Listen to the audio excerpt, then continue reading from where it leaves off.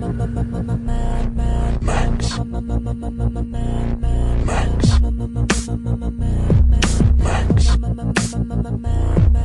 My name is Max. My name is Yuri Lowenthal. My name is Travis Sintel. And you are awaited. We did a thing that time. We didn't plan it or anything. Here's the thing. This is a Mad Max Fury Road podcast where we watch 4 minutes of Mad Max Fury Road at a time and we talk about it until the time runs out or we run out of things to say, the latter of which has never happened. Has never, ever happened. And we just did 20 through 24. 20 through 24 minutes, 20 through 24, the most pulse-pounding action I've seen in weeks since the last time I watched Mad Max Fury Road with Yuri Lowenthal. I have that to look forward to every little bit. You know, my eyes were dilated from an eye appointment that I just went to, and it was still amazing to watch. Yuri doesn't fuck around. When he watches Mad Max, he watches it with eyes dilated. I want it all in there in my eyes. I dilate my eyes so I can actually fit more Fury Road into my head. That makes me so happy. We should do drugs and or dilate our eyes before every podcast. I feel like I've done drugs every time I watch 4 minutes of this with you. Listen, neither one of us really does drugs.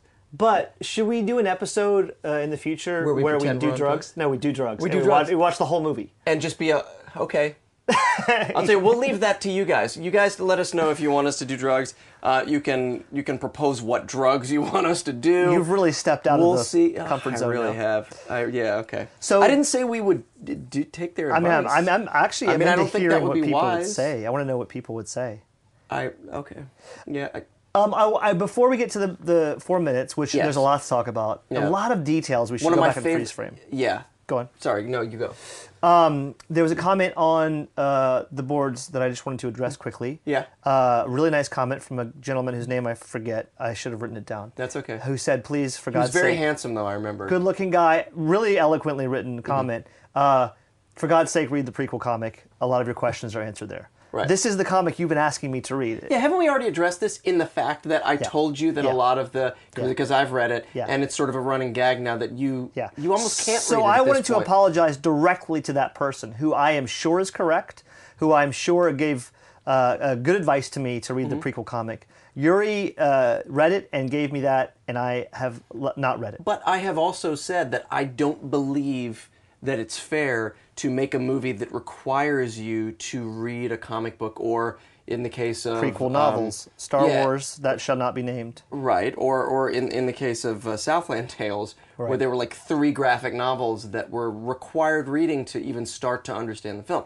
I don't believe that's fair. I agree. I believe that should be something that can add to your experience, which is, I feel, what these prequel comics are. And to that note, I do believe that what we set out to do here is two guys who are huge fans, mildly conversant in film, talking about Mad Max Fury Road, not as experts to you, but as fans exploring it and talking through it. Because I do think there's value, even if you're wrong, in hearing someone talk through things that may be incorrect, just to hear how that process works. So we intentionally, I hope not out of laziness, but out of intentionality, don't go to research these things before we talk about them. What you're hearing is live and our honest reactions to things. It's partial laziness. Okay.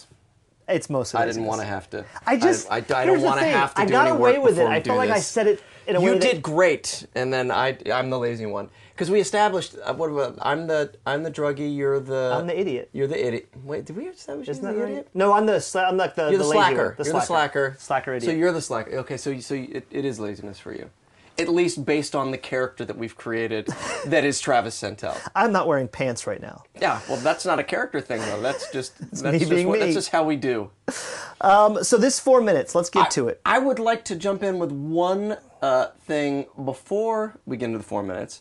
Because we're going to be here for a long time as is. But I just want to touch very briefly on 2 things that occurred to me as I was thinking about Mad Max Beyond Thunderdome, because that is the one that keeps coming back to me, because, a lot of people say, no, it was genius, or you pulled up the review from Siskel and Ebert gave it 4 stars. 4 stars. Or 4 thumbs up or whatever they did. Yeah, 18 thumbs up. But they clearly had only watched the first 20 minutes based on that The entire review was the first act of the film. Yeah.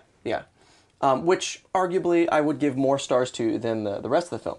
However, in questions that have come up, or Well, let me just put it this way.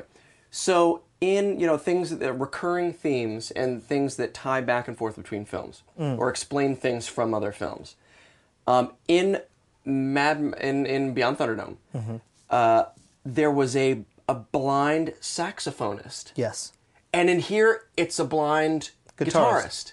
Okay. Connection. Okay. Callback. Okay. Clearly, he's refining it and he does it better.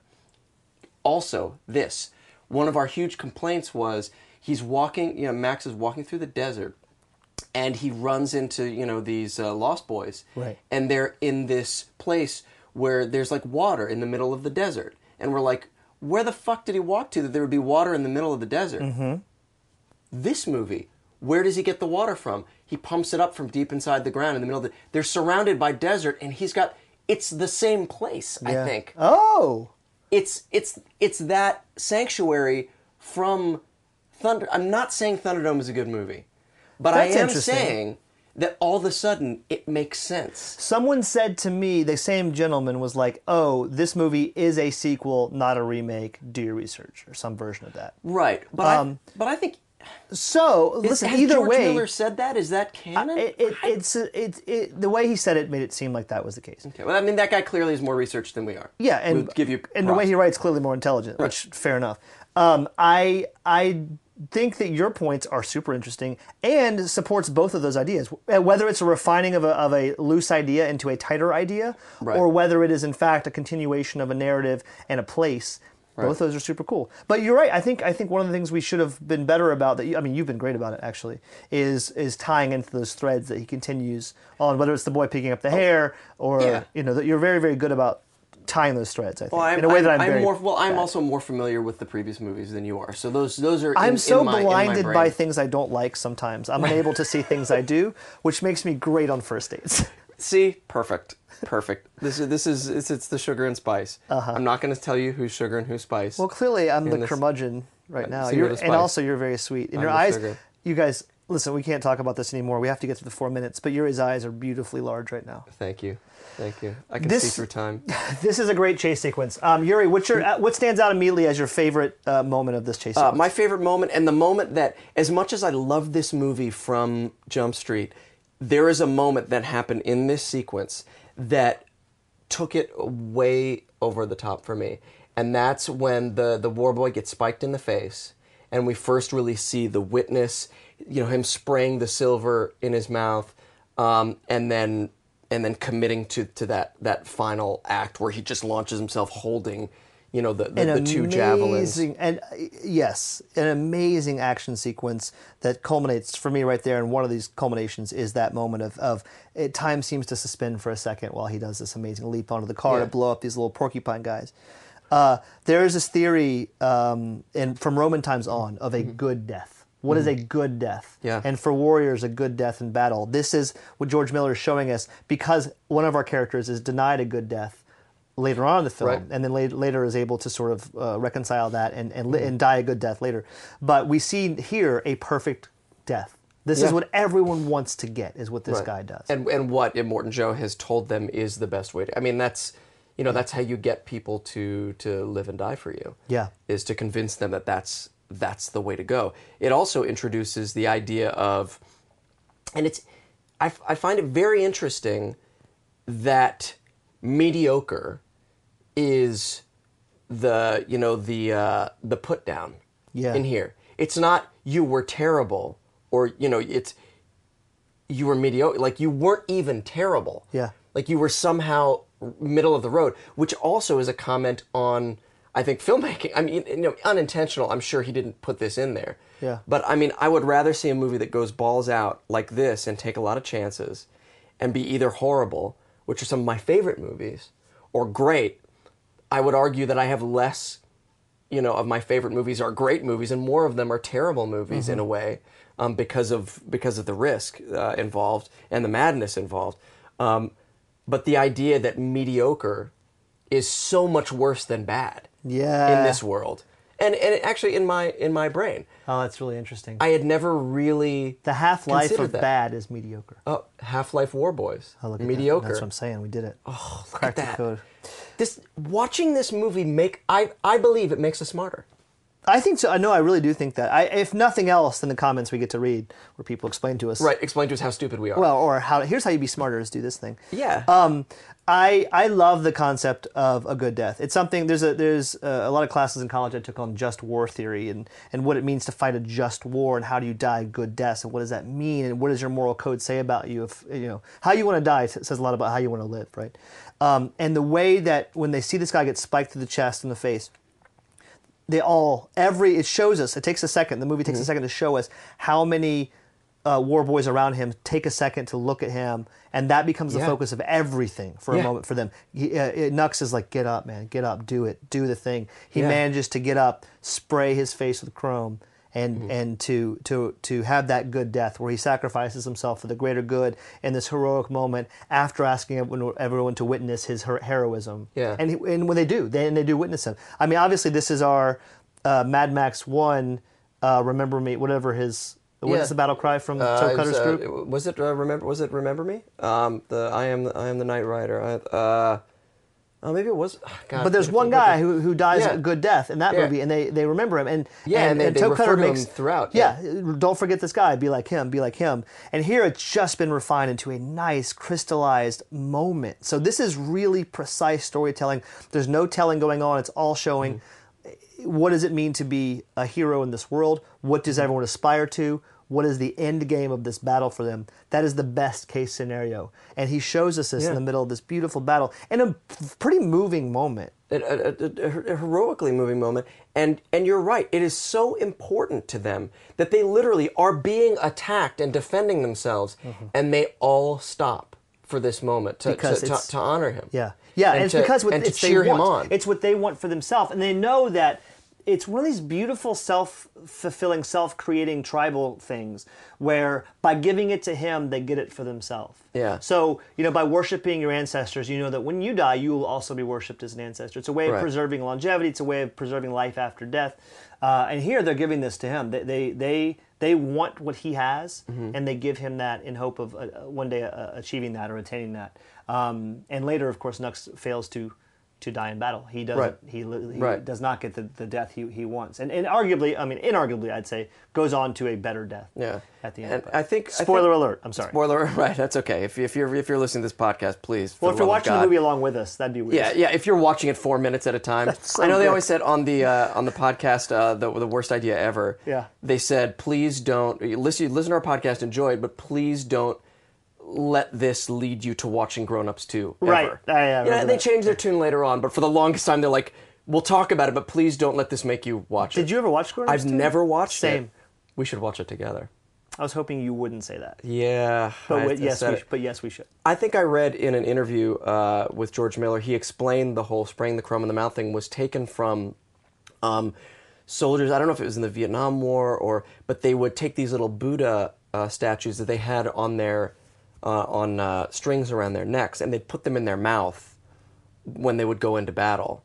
And this for him was a similar thing. And yet I think this is so much cooler. It's so much cooler. And I thought at first, and I don't know whether this is the case or not, but I thought there was also something in the just besides the imagery of it, and the totemic reason for doing it. I thought that there was probably some amphetamines or something in it to just put you into a berserker rage as you go. But I've since, I guess, talked to people who say, oh no, it's just fucking symbolism. Paint. It's just a symbolism. I really, really love. George Miller said this. The whole film is an allegory. You can make whatever you want of it. There's this very human storytelling need that we have, that symbols and scenes and actions work better than academic narratives. And there's so many pieces of that simple act of spraying chrome on your mouth and then sacrificing yourself after you've been injured in battle. There's almost too much to talk about and unpack because it's such a loaded, beautifully perfect metaphor and symbol for what these guys want and what afterlife means to them and what religion means to them and what they think it means to sacrifice for a greater good. All that's packed in there so nicely that I really think you could write a term paper on just that one moment. Yeah. Also, agreed. You and I have been talking. I'm sure you guys have seen it. The Amazon reviews of the chrome spray for baking for cakes, or whatever. Yeah, we're gonna have to do that on camera because I own that stuff. I bought it as soon as before it even I went and researched it Before they started doing the reviews. They started doing the reviews. This looks delicious, but will it get me to Valhalla? Right? Yeah. 5 stars. 5 stars. And because at Comic-Con, I did it when I was at Comic-Con at the Geek and Sundry party in the middle of the dance. I yelled witness and sprayed it in my mouth, and then a bunch of other people. You've always been a hardcore Dante nerd. Bosco also had to do it. He's like, I need some of that. Is it safe? Is it going to get me high? But it leads to a good question that's never fully explored in this. But I also imagine that if you do that, you gotta die. So when Nux, when he sprays himself and goes to die and then doesn't. So embarrassing. It's got to be hugely shameful to have to show up with that shit on your face and you're still alive. Yeah, that's a great point. Gotta be. Yeah, we should when we get to that. Let's talk about that more because that's super shame. I mean, listen, Nux's arc is so perfectly crafted. Every moment here, he gets to watch this guy. He's got the best story of anybody in the movie. He does. He really does. Also, congratulations on your Mad Max pictures you took trending. Thank you. Super That's right. cool. They were on BuzzFeed. Yeah, great pictures. Yeah, thank you. That was like a year And you were the ago. lead photograph there. I had a mohawk, so I guess I was kind of begged for it. Your hair grows really fast. It does, and I'm already tempted to shave it again. I looked at those photos. I looked at that photo shoot, and I went, "Oh, that was so badass." Yeah, it was badass. You guys check it out if you haven't seen it. It's pretty cool. Okay, so this is, to me, in my mind, this 4 minutes is some of the best live action, clearly not CGI'd stunt work. So far, certainly, and in some cases in the movie, because there's some really good stunts in this sequence. So good. Cars are getting rammed, the lances are getting thrown, guys are flying off these trucks. Swinging around, catching other guys, saving them from certain death. Also, the whole teamwork angle on this shows up in many different ways. Yeah. They're about to get run down. The one guy swings off, grabs the other guy, pulls him from the car before it gets hit. Yep, it's constant. Furiosa and her, her first mate, her second in command, whatever his position is, they clearly have this thing down where she's like, as the car's coming up, she's like, go, and then she, flattens the accelerator, and they swing out, and they've got a whole plan thing. Yeah. I mean, these are highly trained guys. To be fair, it's a warrior culture for these guys. That's all they do is practice this shit, I think. And here we get to see the results of their practice. But you have guys flying off motorcycles. You have cars getting blown up. You have cars getting rammed. And we really start to get a deeper sense of the pragmatism of the design of this world. Yep. You see, the crane on top of the car swinging around, which is fucking badass. Yeah.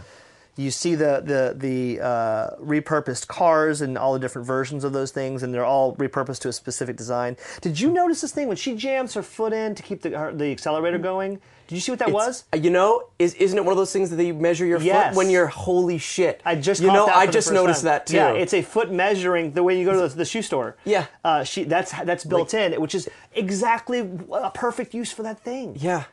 Fuck George Miller, that's so good. God, I know. And setups and payoffs. Talk about the design informing the world and everything being practical.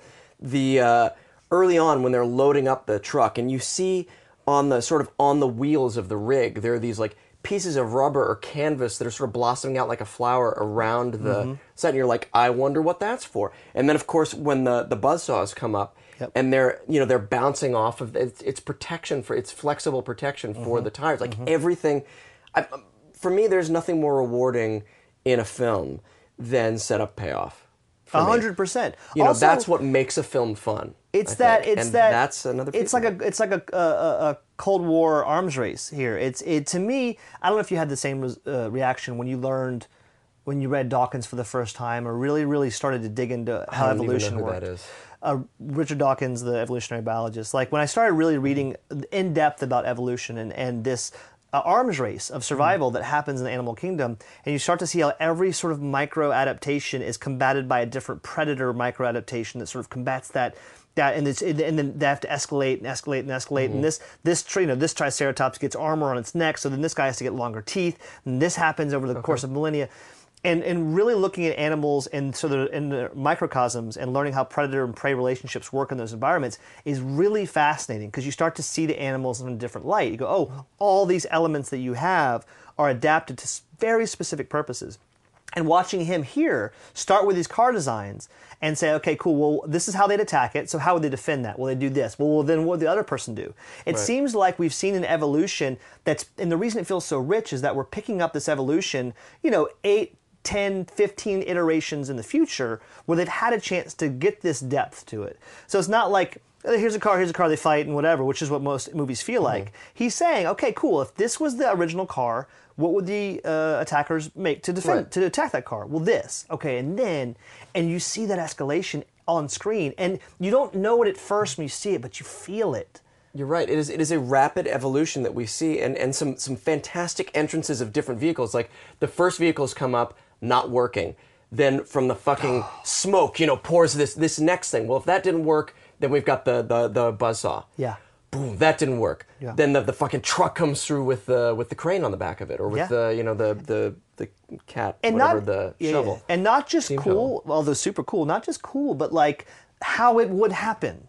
You wouldn't want to risk your big, expensive crane truck if you didn't have to. Right. You want to go out and throw some lances first. You send your minor scout cars ahead. Hopefully they'll take it down with some lances and some buzzsaws. If that doesn't work, send in this guy. If that doesn't work, send this guy. It's an escalation of not just necessary escalation of sort of need, but it's escalation of risk for the attackers too. What are we willing to risk to get this convoy? Like, what can we risk to do this? Do we want to put all our eggs in this basket, or do we want to we'll risk 7 cars and that's it? And if that doesn't work out, whatever. Also, what's really cool about this is that, and we've talked about this before, and I think we should always come back to it, which is the editing of this film and how you can always track what's going on in action sequences, which is really, really hard. But just when I think, okay, I'm in it, I understand what's happening, he gives us this beautiful overhead shot establishing the entry of the other group. Yeah, and like the sound design there. So all the things basically that this film won Oscars for. Yeah.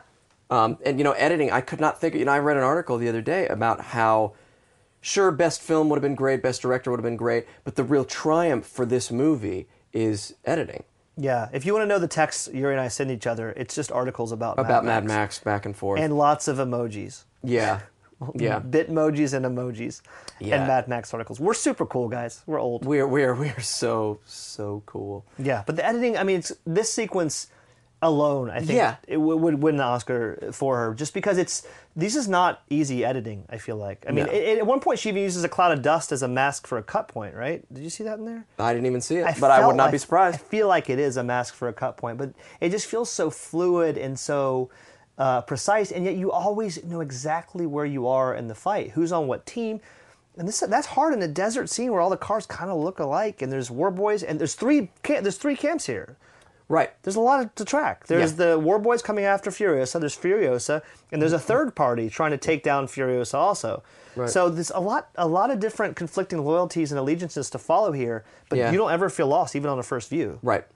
I think. No, I didn't. You're with them the entire time. You can't help it. You're dragged along with. I don't know. It's this film is just fucking magical. It's mad magical. Mad magical. All right, what other stunts did you think were really cool? This is a stunt-heavy sequence. There's like a couple lines: witness me, witness him. Yeah, I love the sort of the evolution. Also, we learn more about Slit, the character, his Nux's Lancer, and about just how fucking crazy he is. Yeah, he threw it right. That lands right past Max's head. I could do without that line. Hey, that's my head. Yeah, that was a little. Yeah. Here's the setup. Mad Max is tied to the. Oh, another thing we should talk about. Mad Max is tied to the front of this car. They're going really fast. He's going through the dust. It's scary. Great action sequence. Nux's Lancer Slit throws a exploding spear. This is all very hard to say. Yeah. Right past Max's head. And Max, a little bit in an Acme cartoon sort of way, goes, "That's my head." Yeah. Which I could do without. Yeah, it is one of those lines that you don't really need. And I can only imagine, Tom, it was one of those moments where, Tom Hardy, we already know that he was having difficulty sort of seeing the vision of this, where I'm sure he said that line and he died a little bit inside. He was like, it's not quite droid please. Dying droid, inside, please. but yeah, definitely not as racist though. True. Well, it has that going for it, I think. Right after that, though, we have our first eye contact between Furiosa and Max Rokitansky. Which also... we'll get to the Polish overtones of that at some point. Right, that's a racist name right there. 100%. Yeah, because this is their first contact. Yeah. You know what I love about it? What? It does so much, to me it does so much character work, because that is the calmest eye contact interaction. They're in the midst of literal fucking chaos. She's being hunted down, might die here. He's strapped to the front of a car going 50 miles an hour through the desert, having spears thrown past his head. Yeah, and blood draining from, literally draining from his body into the driver. And they have this beautifully silent, pretty calm exchange of like, well, here we are. Yeah. We're just doing this thing right now, and this is the way the world is. And it's the right choice. It's such a beautiful choice, I thought. Yeah. To have that not be like, hey, who are you? Help me. You got to help me, and I'll help you. You know, whatever that is. Very resigned to their fate. They're just very resigned to what's happening. And that to me is... But they both see each other as outside of this. You can tell in the look that they exchange. Lovely statement. They're not part of what's going on. Yuri, nice work. The shit that comes up as we're talking that I figure out. I mean, the beauty of what we're doing, and I'm sorry, listeners, it goes back to this being so much more about... this is so much more for me and Travis than it is for you guys. That as much as I love this movie, us talking about it like this and being on the fly and not being able to use the crutch of going to the internet to this and that, and while we're talking about it, it's forcing me to come up with reasons or more understanding why I love this movie so much. Yeah, and as much as we do read articles and stuff, I really try hard to not bring that information into the podcast. Yeah, legitimately. With the time we saw George Miller, I thought it's cool to talk about it and talk about things he said. But really, I do want to explore the film with you and talk through it, kind of from a wide-eyed baby standpoint, because it feels more exploratory and less teachery. I'm not here to teach anyone anything about anything, but I do think it's interesting. We're discovering to explore, as we go. Yeah, to explore a film. Plus, I love the idea of you as a wide-eyed baby. God, I just watched Who Framed Roger Rabbit again this morning. Wow. And speaking of wide-eyed babies, yeah. I'll tell you more about why off podcast. Okay. Unless you guys want to hear, in which case, sorry. They don't want to hear. We've already learned that what they want to hear about is Mad Max. Stick to it. So one of my friends did reach out to me and say, "Hey, you guys talk too much about Mad Max. I don't want to listen to your podcast anymore." And I said, "What?" I said, "To be fair, it is about Mad Max." And she was like, "Granted." And that was the just so you know, we're also working on the whole audio levels thing. It has come to our attention far too late because I don't know what the fuck I'm doing, or that when the podcast goes out, sometimes you have to turn your volume up all the way. But we've done it. We fixed it for this episode and hopefully future episodes. Yeah. So we may even go back and fix the old episodes. Yeah. I'm so excited about it. But please, guys, thank you so much for your feedback on that. It really helps for sticking with us, because we don't always, listen to them before we put them out. No, I do listen to them. Whatever, it doesn't matter. No, but I don't always recognize that it's not, okay. Anyway. So other stunts in the scene, because there's a lot. Oh, there's one thing I want to talk about. Yeah. So there's this great George Miller thing that he does, which is it's the precise speed where your brain can track it, your eyes can follow it, but it feels so lightning fast. Where a guy flies off of something and his face flies towards camera. Yeah. Yeah. I love that. I love it. Yeah. Love it. It's there's something about the human face that gets us on a gut level. Yeah. And a face flying towards camera, a face contorted and sometimes sort of with its eyes bugging out in an unnatural way is powerful. Yeah. And this is, I think, the first moment in this movie we get that. It's been in other films, but we get it here where this guy flies off of his car, gets rammed from behind or whatever happens. Yeah. Explosion behind him, and there's this the fire fills the screen, and this face flies towards us at an incredibly unnaturally rapid speed. Yeah. And then it cuts immediately out of that, and you're still in the action sequence. Yeah. And that gets me every time. And it is so much better and so much more organic and so much more George Miller than a moment right near the end of the film where something flies towards screen that was so easily a studio, saying, look, we need more 3D. If we're doing this in 3D, you got to give us some 3D poking stuff, out of the screen. Right. And I didn't get that from this face moment you're talking about and from many of those moments, but I did get it later on from... I never saw this movie in 3D. Oh, bless your heart. Yeah, it doesn't gain, nothing is gained by seeing it in 3D. Do you remember Step Up 3D? Yes, I saw it in the theater. Same. This is the part of the podcast people hate us for. I know. And we will start our own podcast about the Step Up movies. Do you remember when the Slurpee flew towards the screen? Yes, I do. That weird green, yeah. And then it's raining all the, yeah. I just want to say that was great. Yeah, it was. Every now and then it works. Okay, so there's three. Go ahead. There's So other stunts. We were talking about face flying through. Stunts. Some of my favorites are the ones where people are flung through the air from cars that are exploding, crashing, whatever, and then they hit the ground with force, and they just like a rag doll. And it's every time I see it, I know they're trained professionals, and every time it hurts. Yeah, there's so many undeniably un-CGI'd real moments in this opening sequence of of just cars just ramming and exploding and flying and blowing up.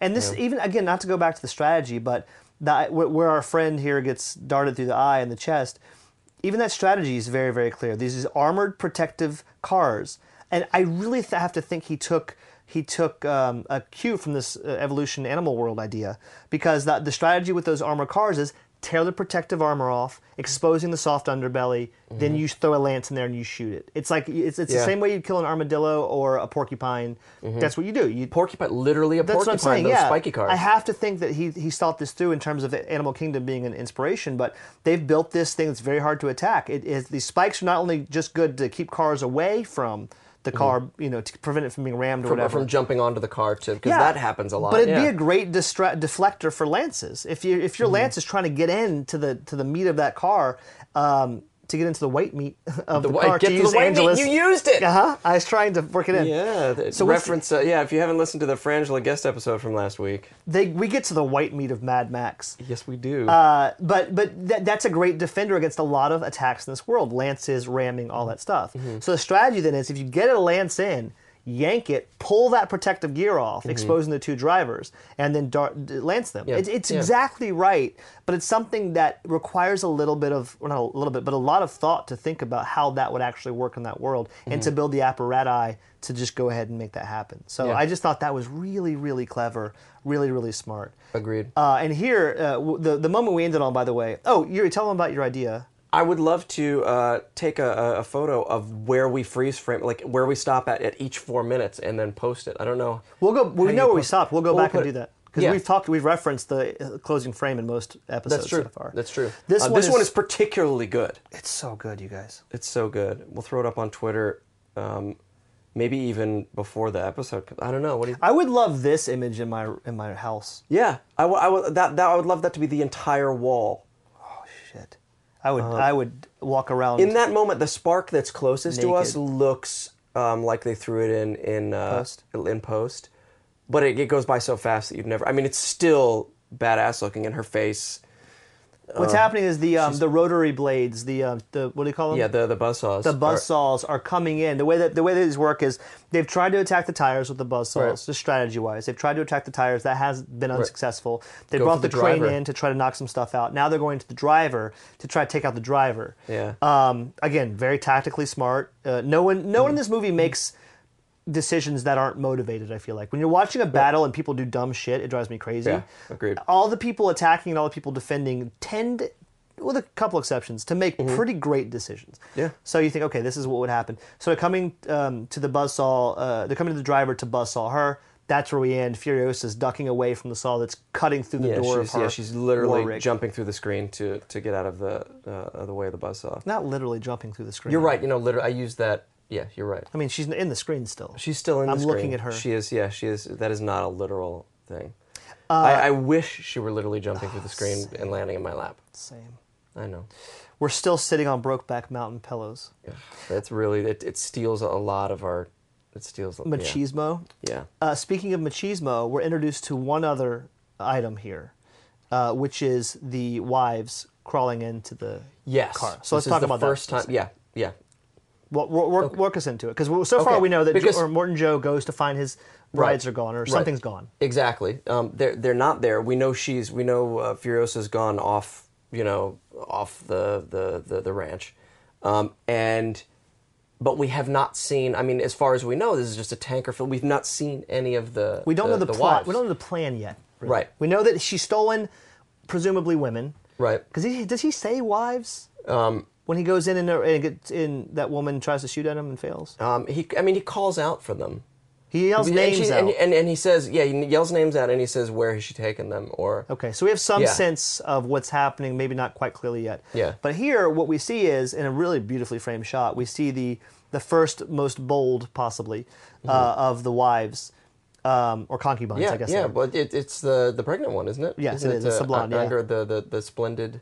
The You know her splendid name? Angara. Of course you know her fucking name. They're What all- is it with you and the names? I'll tell you. Wait, how do you, honestly, sidebar, how do you know all these I've names? seen it 7 times. Yeah, in the but they theater. don't ever say the names, Yuri. Well, he yells out "splendid" when he's. Oh, it does say, And then "You of course, motherfucker." and I like to watch the credits. Okay. I like to watch the credits. I'm that guy who sits in the movie Same. theater. I know that's one of the reasons we get along. I like- until I the sit- credits are done. Yeah, but you know what it is? I think I'm looking at actor names, not character names. Yeah. 'Cause usually by the they've time all of the got credits- such weird. They've all got really weird names. Yeah, Rictus Erectus, There you go. Lord Humongous. There you go. It's your favorite. Fuck that guy. So anyway, sidebar on that. If you guys know of guests that you'd like us to have, we're really interested in doing more guest episodes. Please tweet at us. Let us know if you think there's guests we should try to get on here. Yeah, we've got a couple in reserve that I'm really excited about. But yeah, let us know. We'll try. We'll see what happens. Yeah. We'll reach out. And you guys can help us, tweet blast them. I don't know Twitter exactly. very well. Okay, so anyway, this the wife of the concubine is crawling up from the back of the tanker. Right. And in a great sort of pan shot, it's all action, fighting, and then they reveal this woman's, sort of very, out of Ethereal. context. Yeah. It almost feels like what's her name, Kate Blanchett from Lord of the Rings. It's this white, mysterious, beautifully untouched, unsullied glimpse of white amongst this desert battle of fire and dirt. You see this beautiful woman clad in white crawling from a tanker into the cab, and she says to Furiosa, "We're choking back there. We can't breathe." And she goes, "You have to stay down." And then all of a sudden, this buzzsaw comes to the door, and that's where we cut. So, I mean, it's just continually storytelling, continually elevating stakes, continually expositing whilst in the middle of this insanity. So in this 1 4-minute sequence, which is just all it is a fucking chase sequence. Yeah, it's just a chase, it's a battle. But look at the things that it's So done. much. It's done all of this good death. It's done all of this religious imagery. It's firmed the war boys up as a team of people who love what they fight for, love each other, support each other, are a real Roman fighting unit. The more I watch this movie, the more it feels very Roman to me. All of his inspiration in terms of how they act, what they want to be, how they fight, how they're trained. These are Roman soldiers, and he even gives them Roman names. Some of them. Rictus Erectus. Yeah, and Nux is not un-Roman. No, I don't know where it comes actually, from, I'd love to find out to delve deeper into that name Yeah. because everybody's name, everybody is their name means something. Do you think that Nux is the one obviously with the full scarification of the engine on his chest and his sternum and in his stomach, which is super dope and really cool idea. Yeah. Do you think originally it was like? I'm gonna do that, by the way. I think I'm gonna do that. Do you want to get I tattoos? think we should totally. Yeah, I think we should. I'm not averse to that. I'm a little averse to it. Let me be clear. I'm clearly a little averse to it because I have 0 tattoos. I also have as much 0 as I talk tattoos. About tattoos. I have 0 tattoos. But I Maybe wonder if we'll it was convince somebody else to get a tattoo. a man has a tattoo of my face on his back. You know that, right? I learn a little something new about you every time. I was in a bar bet in La Crosse, Wisconsin, and I love you so much right now. and it was a drinking contest. And I won't tell the whole story. If you want me to, I'll tell you off air. But a man got a life-size tattoo of my face on his back, and it's my face as a cat.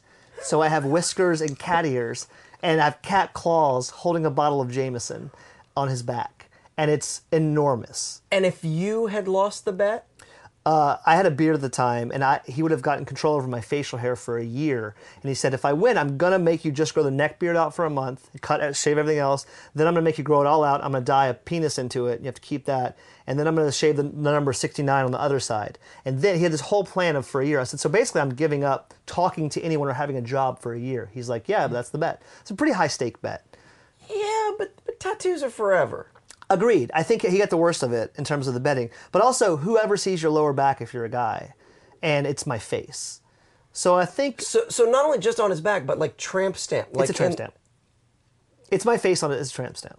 Listen, everyone lost in that bet is how I feel. My face is on a man.